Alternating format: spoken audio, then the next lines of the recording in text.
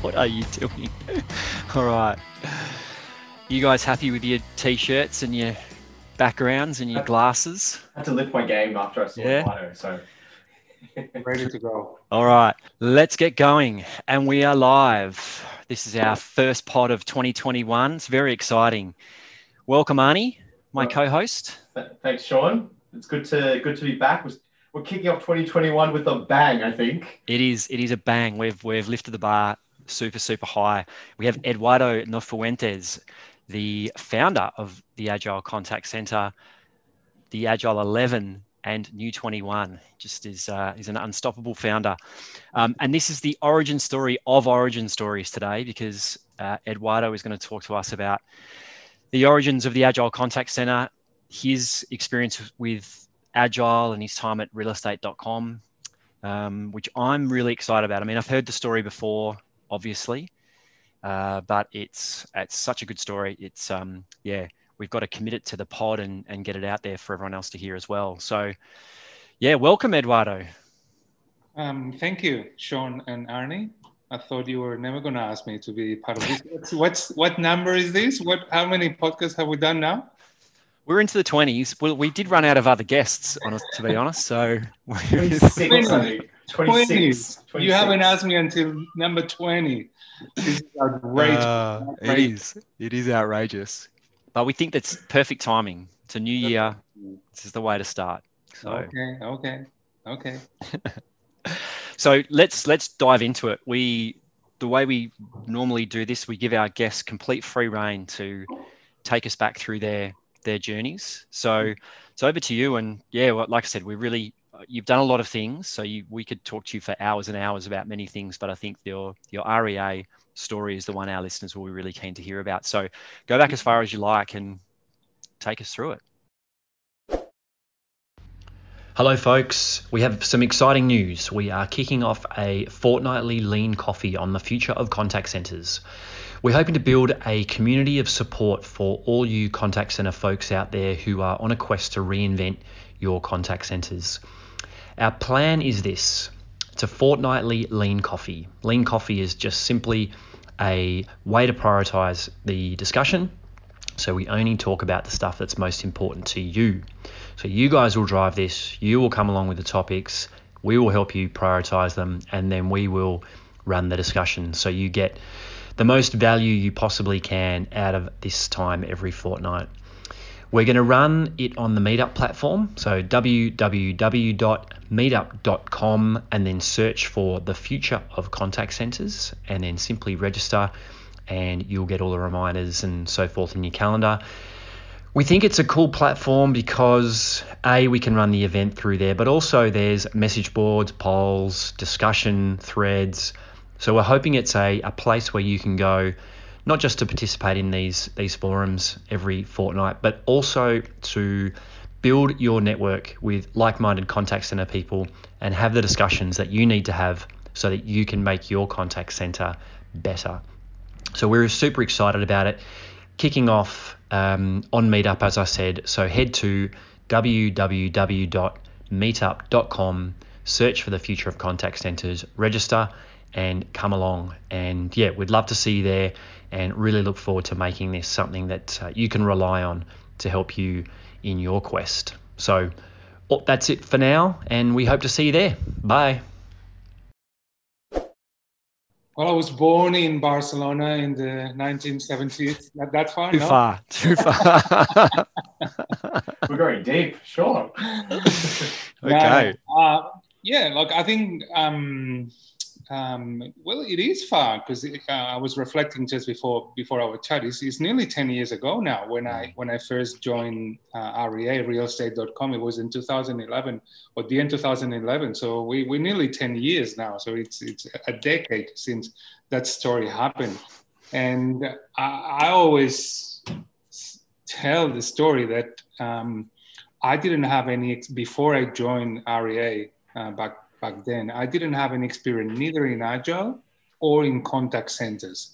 And at the end of my time there, which was around 3 years, so I finished in 2014, 2015, I think, I founded a company called the Agile Contact Center. So figure that was a very very intense 3 years of learning both about contact centers and both and agile as well. So yeah, my background before that, as I said, it was not in contact centers, and it was more in sales strategy, sales operations. My previous two roles were for very corporate, big organizations. One American, one Australian. I wasn't happy. You know, I knew there was something that, you know, I didn't like about that type of corporate, you know, mentality. And I was looking for something different. And I started talking to realestate.com almost without a role in mind. And I really liked their approach and, you know, their ethos, their DNA as a company. And the head of talent at the time said, look, it's a bit left field, but we've got this role here. What do you think? And I think it was called something customer experience manager or head of customer experience. It was basically managing 3 portfolios. And one was sales operations, which was my background. And the other one was some admin teams. And the other one was the contact center. And as I said, I didn't have any experience with contact centers. And I said to them, hey, I've never managed a contact center. And they're like, it's okay, you'll be all right, you know? And yeah, it truly changed my life. You know, from that point in time, I started learning a lot of things, started learning about contact centers, started learning about Agile, and, you know, the rest is history. But yeah, it was a bit by accident. And I think it was because having a company that was seeing more the skills that I had for what those teams needed, rather than my, you know, experience in that field, if you like. So, yeah, you go. Do you want to get into that a little bit? Because a couple of things I want to note. So, like, tell us. You know, you moved over there, so obviously they said, hey, here's this gig. Yeah, tell us what that team was like before you came, and those skills that you're talking about. Like, what was it? Yeah, look, the team was great. Like, the company was great. Like, it was a fast-growing company, as we all know, you know, in the digital space. So digital company, fast-growing, which is exactly what I wanted. Young, you know, like an average of, you know, probably in the company around 30 something, probably in the contact center was even younger at the time, you know, 20s, you know, late 20s, early 30s. But the contact center was very much like what you find in most contact centers, you know, disengage experience or employee experience, poor customer satisfaction, and very disconnected from the rest of the business. You know, one of the things that I kept hearing when I started was, you know, we work in this contact center and the company is great and, you know, we're going really fast, but we're the last ones always to hear about everything. And change keeps being thrown upon us, you know, all the time. And we're always on the back foot. And, you know, I think I'm probably describing 80% of the contact centers. I was going to say, not much has changed. Yeah. So it was very, very much the same. You know, lower employee engagement to the rest of the organization, you know, poor customer satisfaction, and very disconnected from the business at the time. Right. And then they brought you in because you were saying... No, because they were responsible. I guess they saw some qualities in me around, you know, turnaround, change management, leadership, you know, willingness to do things differently, alignment to the DNA of the organization. So I think that's probably what they saw. And was there anything just on that? Was there anything when you joined that surprised you? Did you have any preconceptions about what that environment would be like, and when you went in, you were surprised by? No, I don't think any surprises. I think I knew what I was getting into. Yeah. Okay. Over time, I realized a lot of things about the contact center world, and most of them very positive. You know, how passionate, for example, are the people working there. and how committed Mm. and how underrated, they are in general. Yeah. But yeah. Okay, so you got in. You've got the lay of the land now. You understand what's going on in the team and how they fit. Yeah. Where did you go from there? I asked for help. Very good. Very smart man. I did. Look, I was very lucky. I was very lucky to have a supportive environment. So I knew that I didn't want to do things the traditional way. As I said, I had not managed contact centers, but I had suffered many contact centers as a client. Mm-hmm. We all have suffered, experiences. So I knew more or less what are the things probably that contact centers had designed wrong, and I was willing to try different things to do it. So I had a very supportive environment. First, I had a boss that allowed me to do it, a leader that allowed me to do it. Then I had, a mentor within the organization that almost grabbed me under, his wing and helped and taught me a lot of things. Then I asked for an external help as well. I had an agile coach working with me from the beginning, and she was great, and she taught me and a lot of things that I didn't know at the time. Right? So just interesting there. Why did you get an agile coach of all the types of coaches you could have got to come and help in a contact center? Again, it was a bit by accident, right? So REA was an agile house, and they were doing a lot of agile in the product and software areas, and just at the same time when I started, the CIO at the time, so Nigel Dalton, started at the same time. We almost did our onboarding together, right?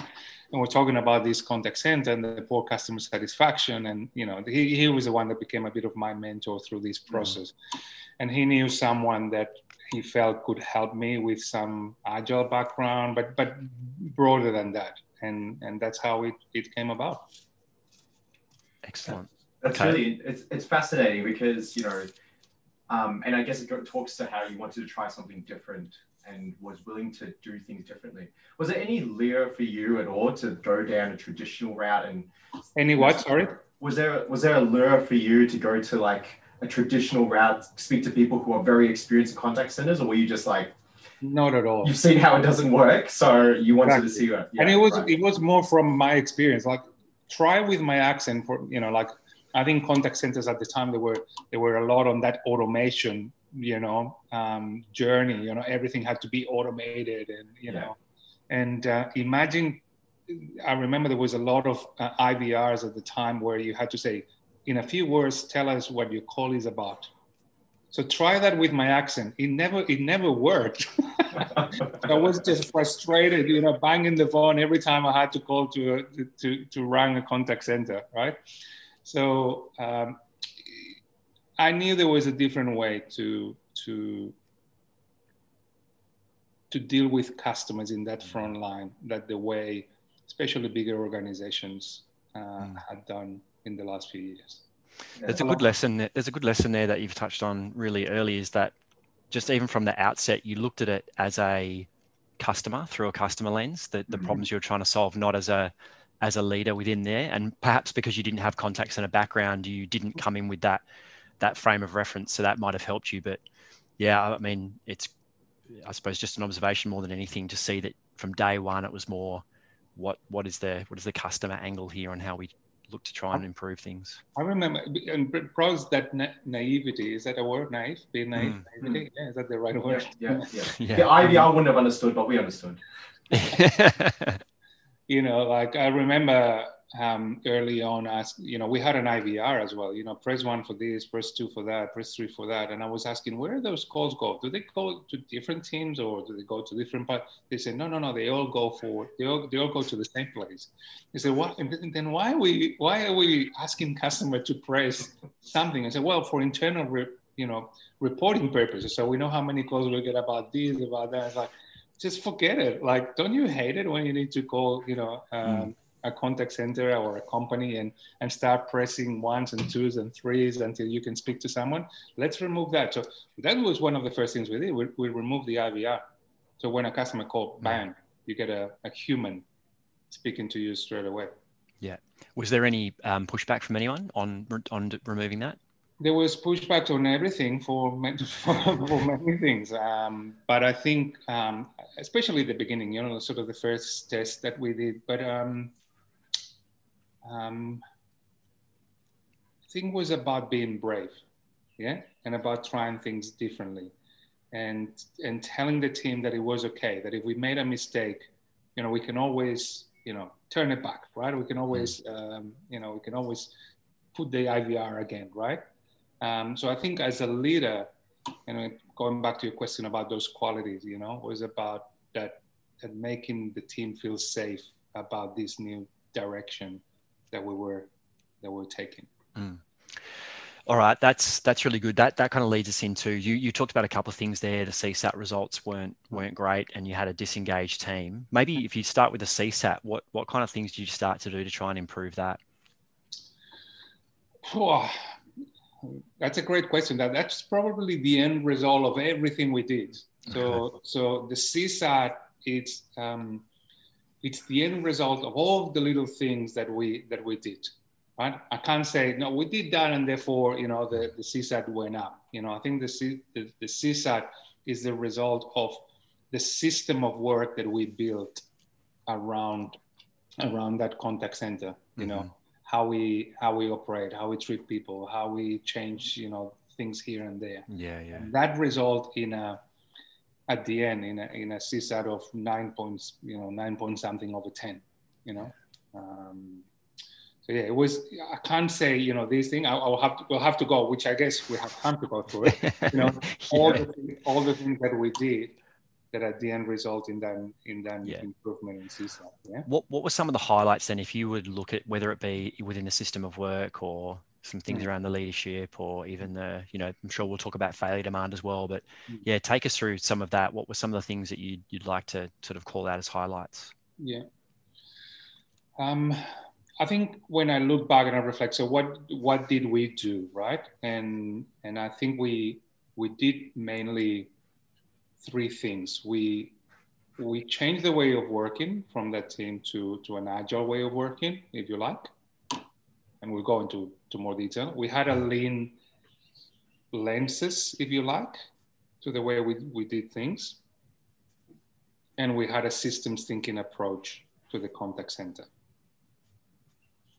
So I think those 3 things is the way that I can explain now, looking back 10 years, which I didn't know that's what we were doing, So change the ways of working to an agile ways of working, change our lenses to a lean lenses, and had a systems thinking approach to the contact center. I know the probably jargon there, so I'm keen to break it down, all of them for you if you like. Yeah, go for it.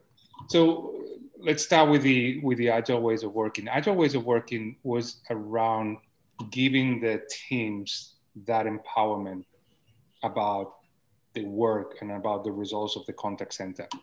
So we started adopting some of the practices that the software and product teams were using at the time at RE, at Real Estate. So we started using visual management. We started using daily stand-ups. We started using retrospectives, right? So things like that.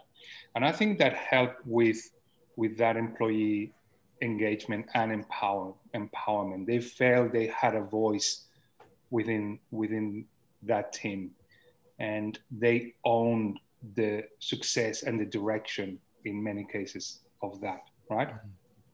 But only that, I don't think we would have achieved the results that we did. So that was one part. When I talk about having a systems thinking approach, it's more around looking at the contact center from a different angle. So most contact centers will manage calls. And we started managing customers. So if you ask any contact center manager, they'll tell you how many calls they receive every day and what's the average handle time and what's the after call time and all these things. We consciously didn't start looking at those metrics. We didn't think that they were the right metrics to manage our customers.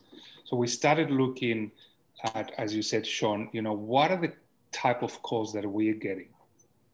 Are they calls customers want to make, or are they calls that they don't want to make? And the ones they don't want to make, we started working on eliminating them. So rather than asking our agents, hey, you should be answering faster, you should be shorten your calls, yeah? We said, no, spend as long as you want in your call, Make sure you give, the best quality to each call. And what we're going to do in the meantime is we're going to reduce the number of calls you get by looking at which ones our customers are making that they don't want to make. So there's plenty of examples about that in many industries, in many organizations. But I think that's probably one of the keys to change the results of a contact center. So focus on the calls that your customers don't want to make and work within the contact center and with the business on eliminating one. I've got an example that was great. We were getting calls from people looking for properties. So not the real estate agent, but like someone like us looking for a property, yeah? And calling and said, hey, I'm calling about this property in Hawthorne, yeah? And you will get that call. It's like, oh, sorry, we're not the real estate agent, we're realestate.com. What property you looking for? This one, no problem. I'll put you through. And we'll even put through that customer to the real estate agent, right? But 45 seconds, 30 seconds, great customer, satisfaction. So you would not pick up those type of calls when you look at, for example, length of time. Yeah. But because we all had that mentality of removing those wasteful calls, very quickly the team, they said, hey, we're getting these calls. There's something wrong. I just got 3 in the last hour. Oh yeah, I got 10 yesterday, blah, blah, blah. So then we started investigating. And what happened is that the product team had put our 1-300 number much more prominently on the app than the 1-300 number of the agents. It was a design, error, if you like. So because we were thinking that way, we were able to tell the product team and they changed that. So we stopped receiving those calls. I love the simplicity behind that. I think when we speak sometimes about the systems thinking, the failure and failure demand and value demand, sometimes people try to overcomplicate it. Why are they calling? I need to know the exact numbers so we can build a business case. Yeah. But from what I'm hearing here, it was just a few people saying, hey, I just noticed we've been getting this. So have I. Wait, hold on. If we extrapolate that, we're getting hundreds of calls a month on this issue. Let's just have a chat with that team. Exactly. We put a little bit of science behind it, but not that much, to be honest. Like, it's not like that we had an IT system telling us exactly what number of calls or anything like that. We just told the team and said, we think this is the way to go.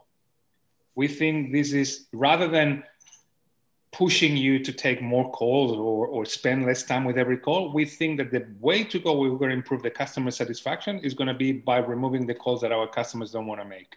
So we need you to tell us. And when you invite them, they tell you, well, let me tell you, from this morning alone, I've received this, right? And we do almost like a workshop with a subset of the team, and you come up with top 10. And then, yes, you can put a little bit of rigor behind.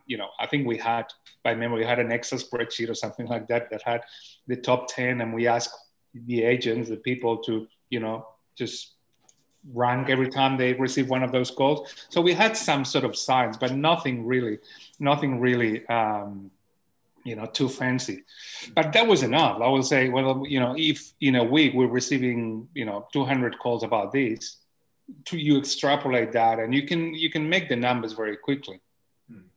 And then you can go with that information to the product teams or the marketing team or the finance team, whoever is causing those. Because I tell you what, 95% of failure coming to contact center is caused by the rest of the business, not by the contact center. The only failure that is caused by the contact center is the quality ones.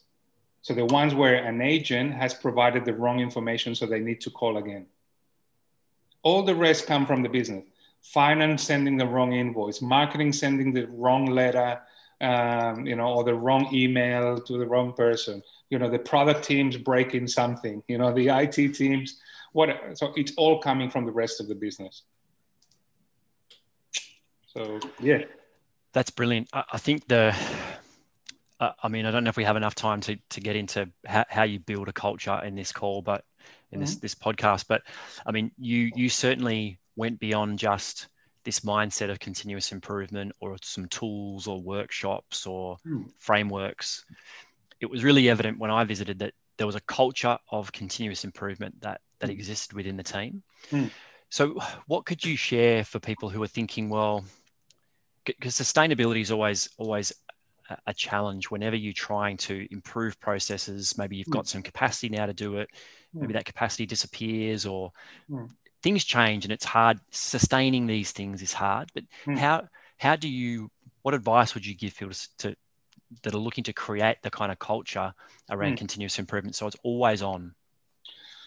You're right. And maybe I should actually talk about agile ways of working before and about systems thinking. The third one was that lean lenses or lean approach. And lean is about three things. It's about removing waste, is about improving the flow of work or adding value to the customer.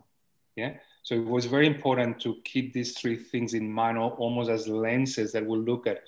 Why are we doing this? Is it adding any value? Is it improving any flow of work? Or is it removing any waste? If yes, let's continue to do it. If not, why are we doing any of that? Right? Let's not waste our time, right? Your question is very good. And because these things is not a linear improvement. It's not that I start on January 1st, 2012 and, customer satisfaction and employee engagement and, all these metrics go like that. They go like this and, like they go down and up and up and down. You need to see if the overall trend is trending on the right direction. And if you believe in this approach, and if you believe in this approach as a leader, I'm going to talk from a leader point of view, you need to protect the team. And be the one telling the organization, that I've got this, I know we're going on the right trend. I know customer satisfaction is a bit lower or this metric is a bit lower, but we're trending in the right direction here.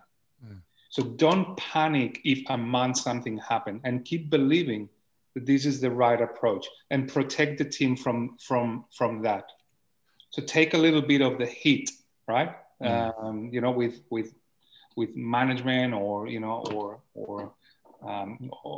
the executive team. Yeah, that's great. I think in my experience as well, it's important to have a coalition, if you like, of people that can help you on that journey.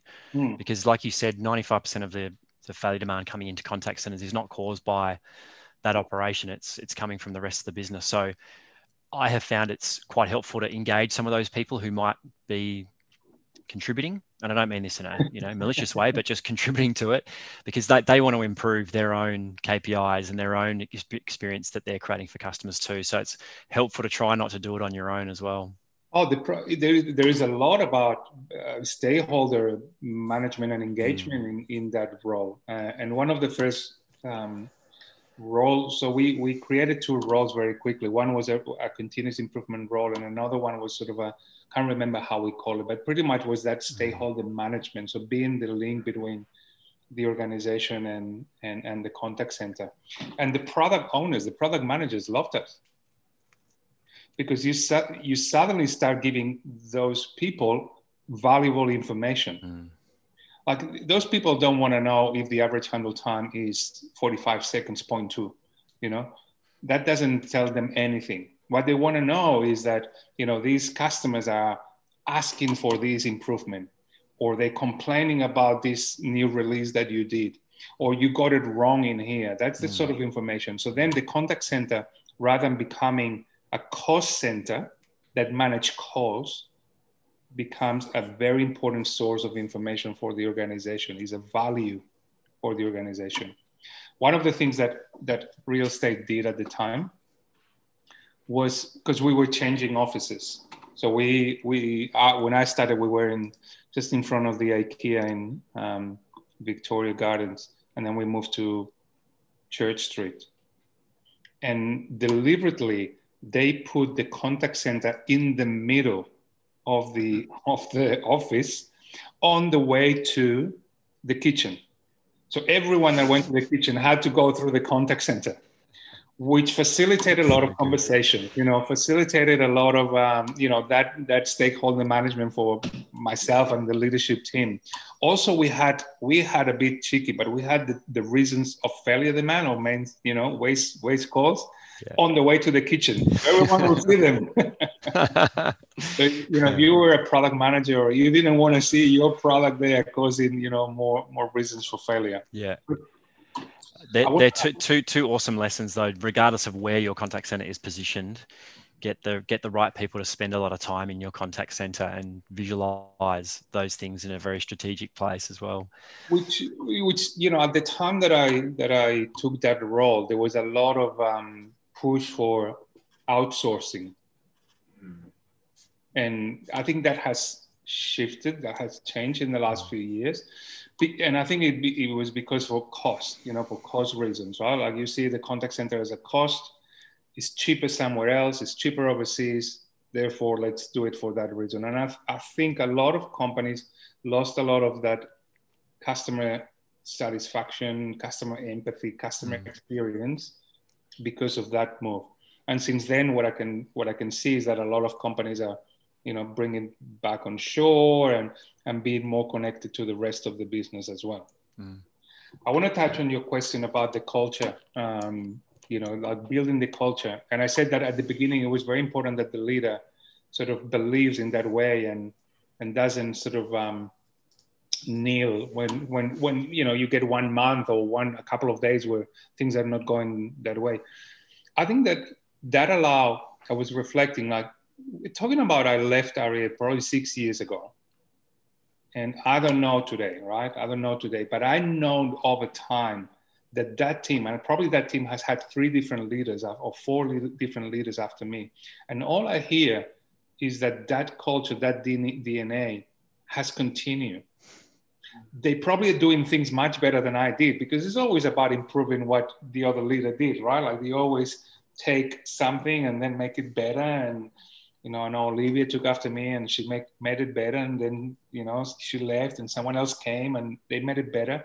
But what I hear, from the people that are still there is that essence and that culture that we built still there. It didn't change because I left. It didn't go back to a more traditional way of doing. They were very proud of what we did. That's awesome to hear. Do you think that was helped by the culture that existed in the rest of the organization? That's definitely that helps for sure. Having a progressive, digital company, like it helps, but it's not just because of that. I think it helps, but it can sustain itself even without that support from the rest of the organization. Yeah. Can we talk a little bit about that culture change? And I know you sort of gave us that high-level view of those 3 things, but what were some of those specific things that you really started doing, maybe as part of that leadership piece? Like, do you want to give us some examples? So I think you need to be very deliberate about what type of culture do you want to build internally, and if you want for example, a competitive culture, or you want a collaborative culture, if you want a culture of transparency, or if you want a culture of, as I said, competition, So obviously we want a culture of openness and transparency and collaboration and communication. And that's why we adopted some of the agile practices. Yeah.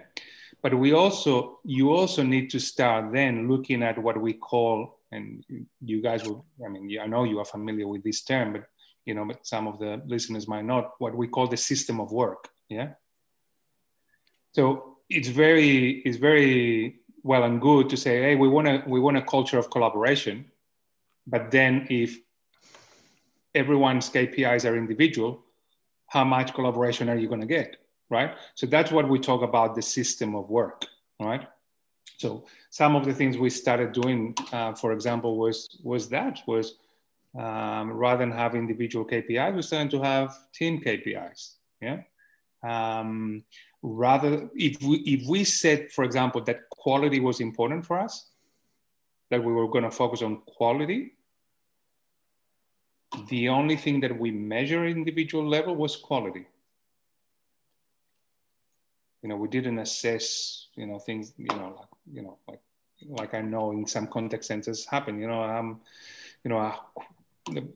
high list of things they need to do, or again, the average speed to answer, or the average handle time, or things like that, right?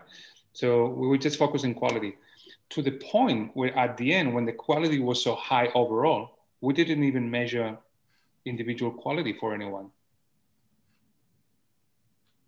So you remove those things, those things that are put in place for managing and for give you some certainty, I guess, but not really to improve the customer experience of anyone. Right?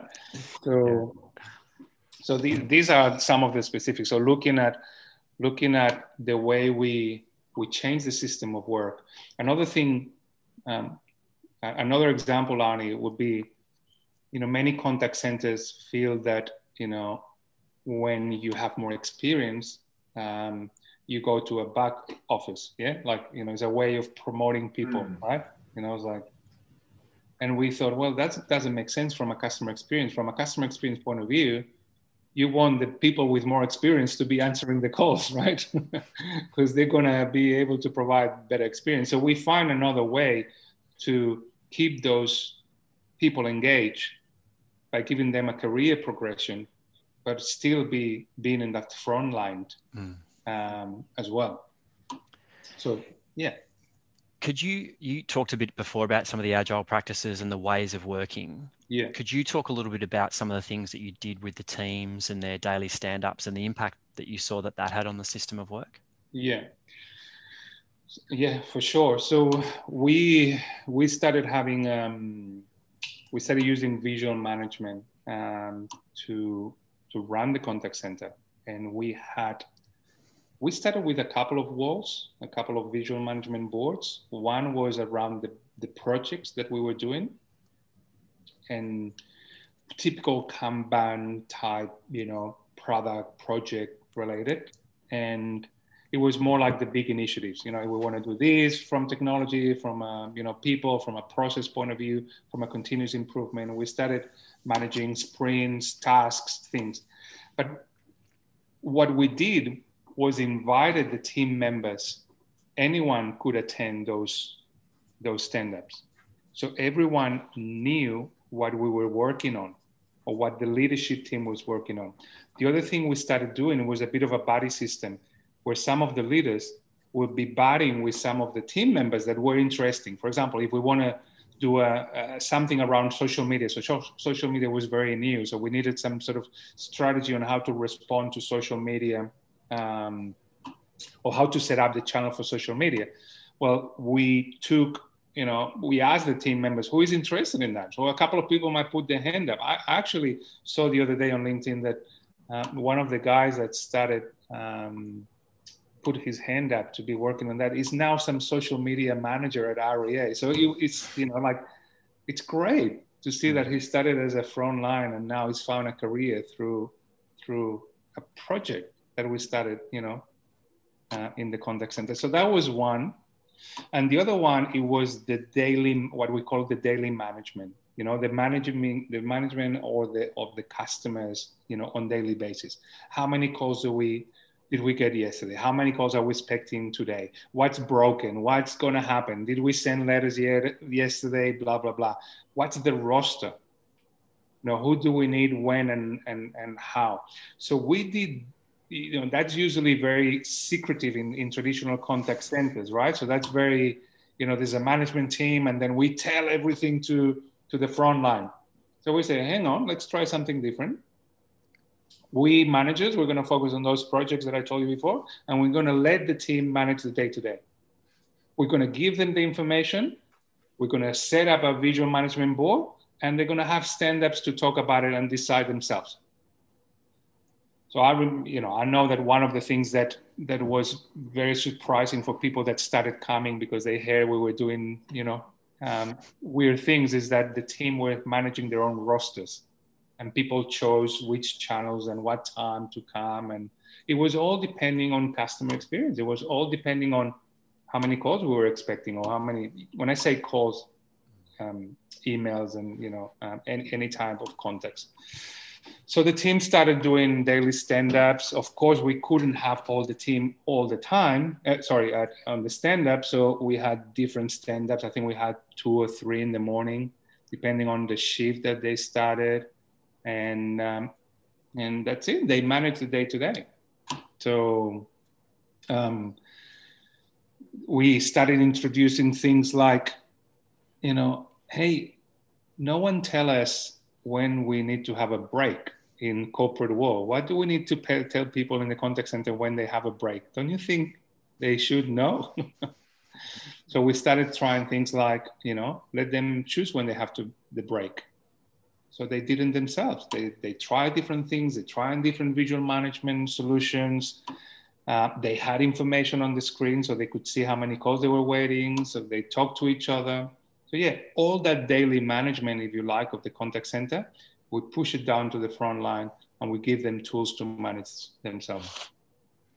It's quite beautiful when you see that in action. And I'll talk about my experience when I visited REA, when I first met you, Eduardo, and I don't know, it kind of felt staged, but I'm sure that it wasn't, because at the stand-up that I attended, there was some talk about one of the targets the team had, and there was a lot of passion about it. And you and I were observing, and you were involved. And I suppose this is actually a good point as well. As a leader, you were involved, but you weren't. People weren't looking to you to make a decision, and you weren't. You certainly didn't feel like you had to jump in and resolve this, this discussion they were having. But anyway, what happened was that it was a KPI around, well, I'm not sure it was KPI, which is a target that you would look at, an indicative sort of target. It was around, I think, after call work or something. And the discussion came up that it wasn't working. And on the spot, the team said, well, I think we should change it. And you certainly encouraged them to get to where they needed to get to. But it was beautiful to see the team feel safe enough to talk about, a metric that they would be looking at all day, every day, that wasn't working for them, and in the time that they had come up with a way to solve it. And I know that doesn't happen overnight. You worked on that, but to me, that's the beauty of that way of working and empowering teams, giving them the data they need, making it accessible, helping them understand how to use it, and then creating that safety for them to have those conversations. That's the sort of the end game for me, for what teams could aspire to. Yeah, thank you. Yeah, I do feel sometimes it felt, especially when we had guests coming, I could feel a bit staged, but it is hard, but it was like that. Like, I think as a leader, as leaders, we gave them a direction, and the direction was that we wanted, to have the best customer experience possible. We want to feel people to feel empowered, that sort of direction. And then the team understood that was the overall direction. So the decisions they made were based on that. Was it after call time? Is that where you? It was after call work, yeah. Yeah, like from memory, yeah. Yeah, I think what because when we started, we had we had an automated after call time. So you will get back online after 45 seconds. Yeah. Right. So just kick them straight back into the queue. Yeah. It was like, this is, you don't, like the more typical thing. And they say, well, sometimes I need more, sometimes I need less. And it's exactly. So how much it should be? And they're like, well, nothing. Give us the freedom to go back and forth. Yes. Right. So, and it went down. So by taking it off, I think it went to 20 seconds. Because sometimes they might need 50, but most of the time they just need 5. That's the time they had to put on the CRM what the call was about or whatever it was. Yeah, that's another great example of a system of work improvement. Is this really helping our customer experience? No. And is it because we don't trust the people? Yeah. I think the other thing I noticed as well, and it took a bit of a while for the penny to drop on this one, but that certainly started my thinking, is that when you start doing things like that, you actually activate a part of people's brain that they will switch off just out of, conservation of energy. Because if they're just looking for a leader to make decisions all the time, then they'll just wait for the leader to make the decision around something, even if they might think it's the wrong thing or they've got an idea. But when you start to say you can make decisions and talk and discuss and come up with solutions around this thing here, they start saying, well, what about this thing here? And then all the things come into play. I think that's just, it's such a powerful thing to do with teams. 100%. So you go from a command and control, telling people and controlling and trying to catch them almost if they do the wrong thing, to a place where a place of trust, and you give them. And I find that the command and control would probably have worse results because people start then cheating the system, or seeing how they can go around the system to do things right. And the ones that do really want to do things well, they leave. Because it's like, I'm so constrained here by the system. I want to do things, but whatever. And then is when the employee engagement, employee satisfaction goes down. But if you give people that trust, what I found all my career is that they will respond 100% better, and they will do more than it's expected from them all the time. Yeah. So I'm just mindful of time, but I think we've gone pretty deep on the REA story. I think it'd be worth covering. How did that transform into the Agile Contact Center? Like, what was the? Can I tell you a story before I do that? Yeah, sure. I'm going to tell you a story. I don't tell it many times, so I think this will be a good one for your listeners. It's an exclusive for the listeners. Yeah. There we go. We can edit it. We can edit it out if it's no good anyway. So it is very good. Some people especially when I started doing some talks and speaking events about this, people ask me, when did you know that you had made it? When was the time that you feel like, there's something here, right? And there is one time where I think that happened. So we started using visual management. We started using Post-it notes and on the walls and everything, and we complete cars and then done column, and then all the cars, when they're done, we put it on a spike. We use a spike to put all the cars, and as a showing that all these things we had done together, and all that. And then the spike got full. Got full. So and someone in the team asked me, hey, what do we do now? What do we do with these cards? And I'm like, well, I don't know. Just, burn them and we dance around them or something. We do a ceremony, I said, I'm not sure. Do whatever you want with them. I don't know what agile coaches do, with these things. So I went home and then I came back the next day, and a few people of the team had taken all those cards, all those index cards, and they had built the word change with those cards on the wall.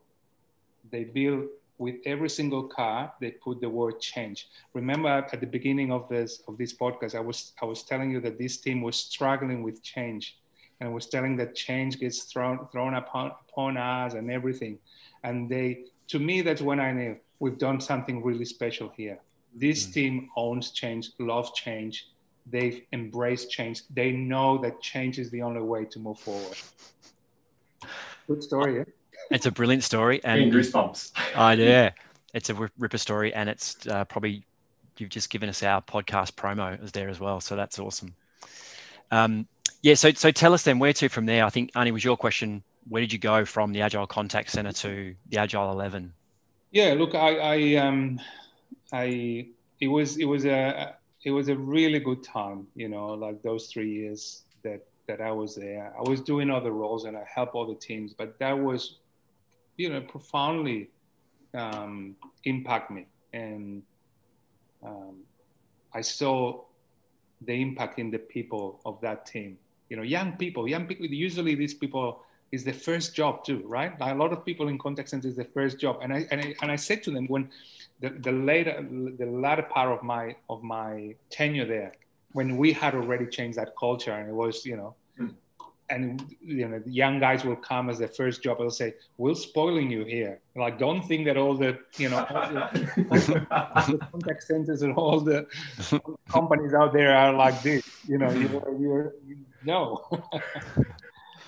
So, as I say, like I saw the profound change and impact in the people and in the organization. So, I almost can say that I found my calling and what I wanted to do with the rest of my professional career. As you, Sean, we had a lot of people that came to see the contact center, and we had a few people contacting me and wanting to work with me and try to do that. So I decided to set up a consultancy that could help all the contact centers out there to run in this more human-centered, more humanistic, more customer-centric approach that more traditional contact centers will have. So I started the contact center as a business. That evolved very quickly because as I started working with other contact centers, other parts of the business also wanted me to work with them, and started working with marketing teams and HR teams and operations teams and software teams as well. So we created the Agile 11 brand very quickly, and we maintain both brands. We maintain the Agile Contact Center brand and the Agile 11 brand. And to be honest, I had a little bit neglected the Agile Contact Center brand until Sean came about a year and a half ago. Yeah. Mm-hmm. Yeah. And took the reins of the Agile Contact Center, and he's done it much better, then. And I think the last iteration of that is last year when we merged the Agile 11 with G2 Innovation to create New 21, which is now this org design, innovation, leadership, agility consultancy that we have. So it's been quite now reflecting back, quite a quick, beautiful journey, but it all started with the contact center. So it is definitely the origin story. It is an incredible origin story. To think that 10 years ago you started at REA and now it's evolved to New 21. It's pretty incredible. An absolute testament to your vision and your drive as a leader. So congratulations. Thank you. Pretty amazing. As I said at the beginning, I wouldn't have been able to do it without the support that I had, both from the company or the people that were in the company, or the Agile coach that I had helping me at the time, and many people along the way as well that then have formed part of the Agile Contact Center, the Agile 11 or New 21, like you, Arnie, when you came on board as well. So it's definitely not a solo success or journey. It's been a team journey and success, which I think we're all very proud of it. Yeah, we sure are. All right. So, or maybe last question, because you are such a visionary, you'll have the answer. What does 2021 hold? What do you think, or what do you hope for 2021? What do I hope for 2021? That is a great question. From a contact center point of view, or in general, Sean? Look, I think let's just go general. I think. I think 2020 was very hard for many people, but also brought us some good things. And as you know, I'm a very positive person, or very optimistic. So I'm always trying to look on the bright side of things. And for example, from the world of work, I think it has opened the eyes of many people and organizations that work can be different and can be done differently. And that work and that life is more than work as well. And there is an opportunity to reconnect with your family and your loved ones and your little ones, so I think if we take those good things that 2020 taught us by accident and we make them part of our 2021 normal or BAU, I think that would be a great thing. I also think that companies again have been forced to change, or were forced to change in 2020, and were forced to trust their employees. When in March or April they say, well, we have to go home. There's no so from now on I'm going to trust that you're going to do the work, right? So there was a lot of trust injection in the workforce at the time, and I'm hoping that we can keep most of that as well for 2021. But yeah, look, I know it's hard for many people, and when we think about globally, we're still very lucky in Australia and other countries around the world that are having it tough from a health and point of view. But yeah, I think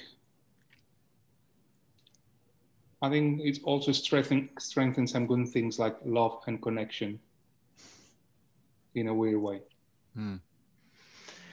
I couldn't agree more, particularly around the trust piece. I think that's been the biggest shift that I've seen. So thank you so much, Eduardo. That was a pleasure to finally get that origin story out.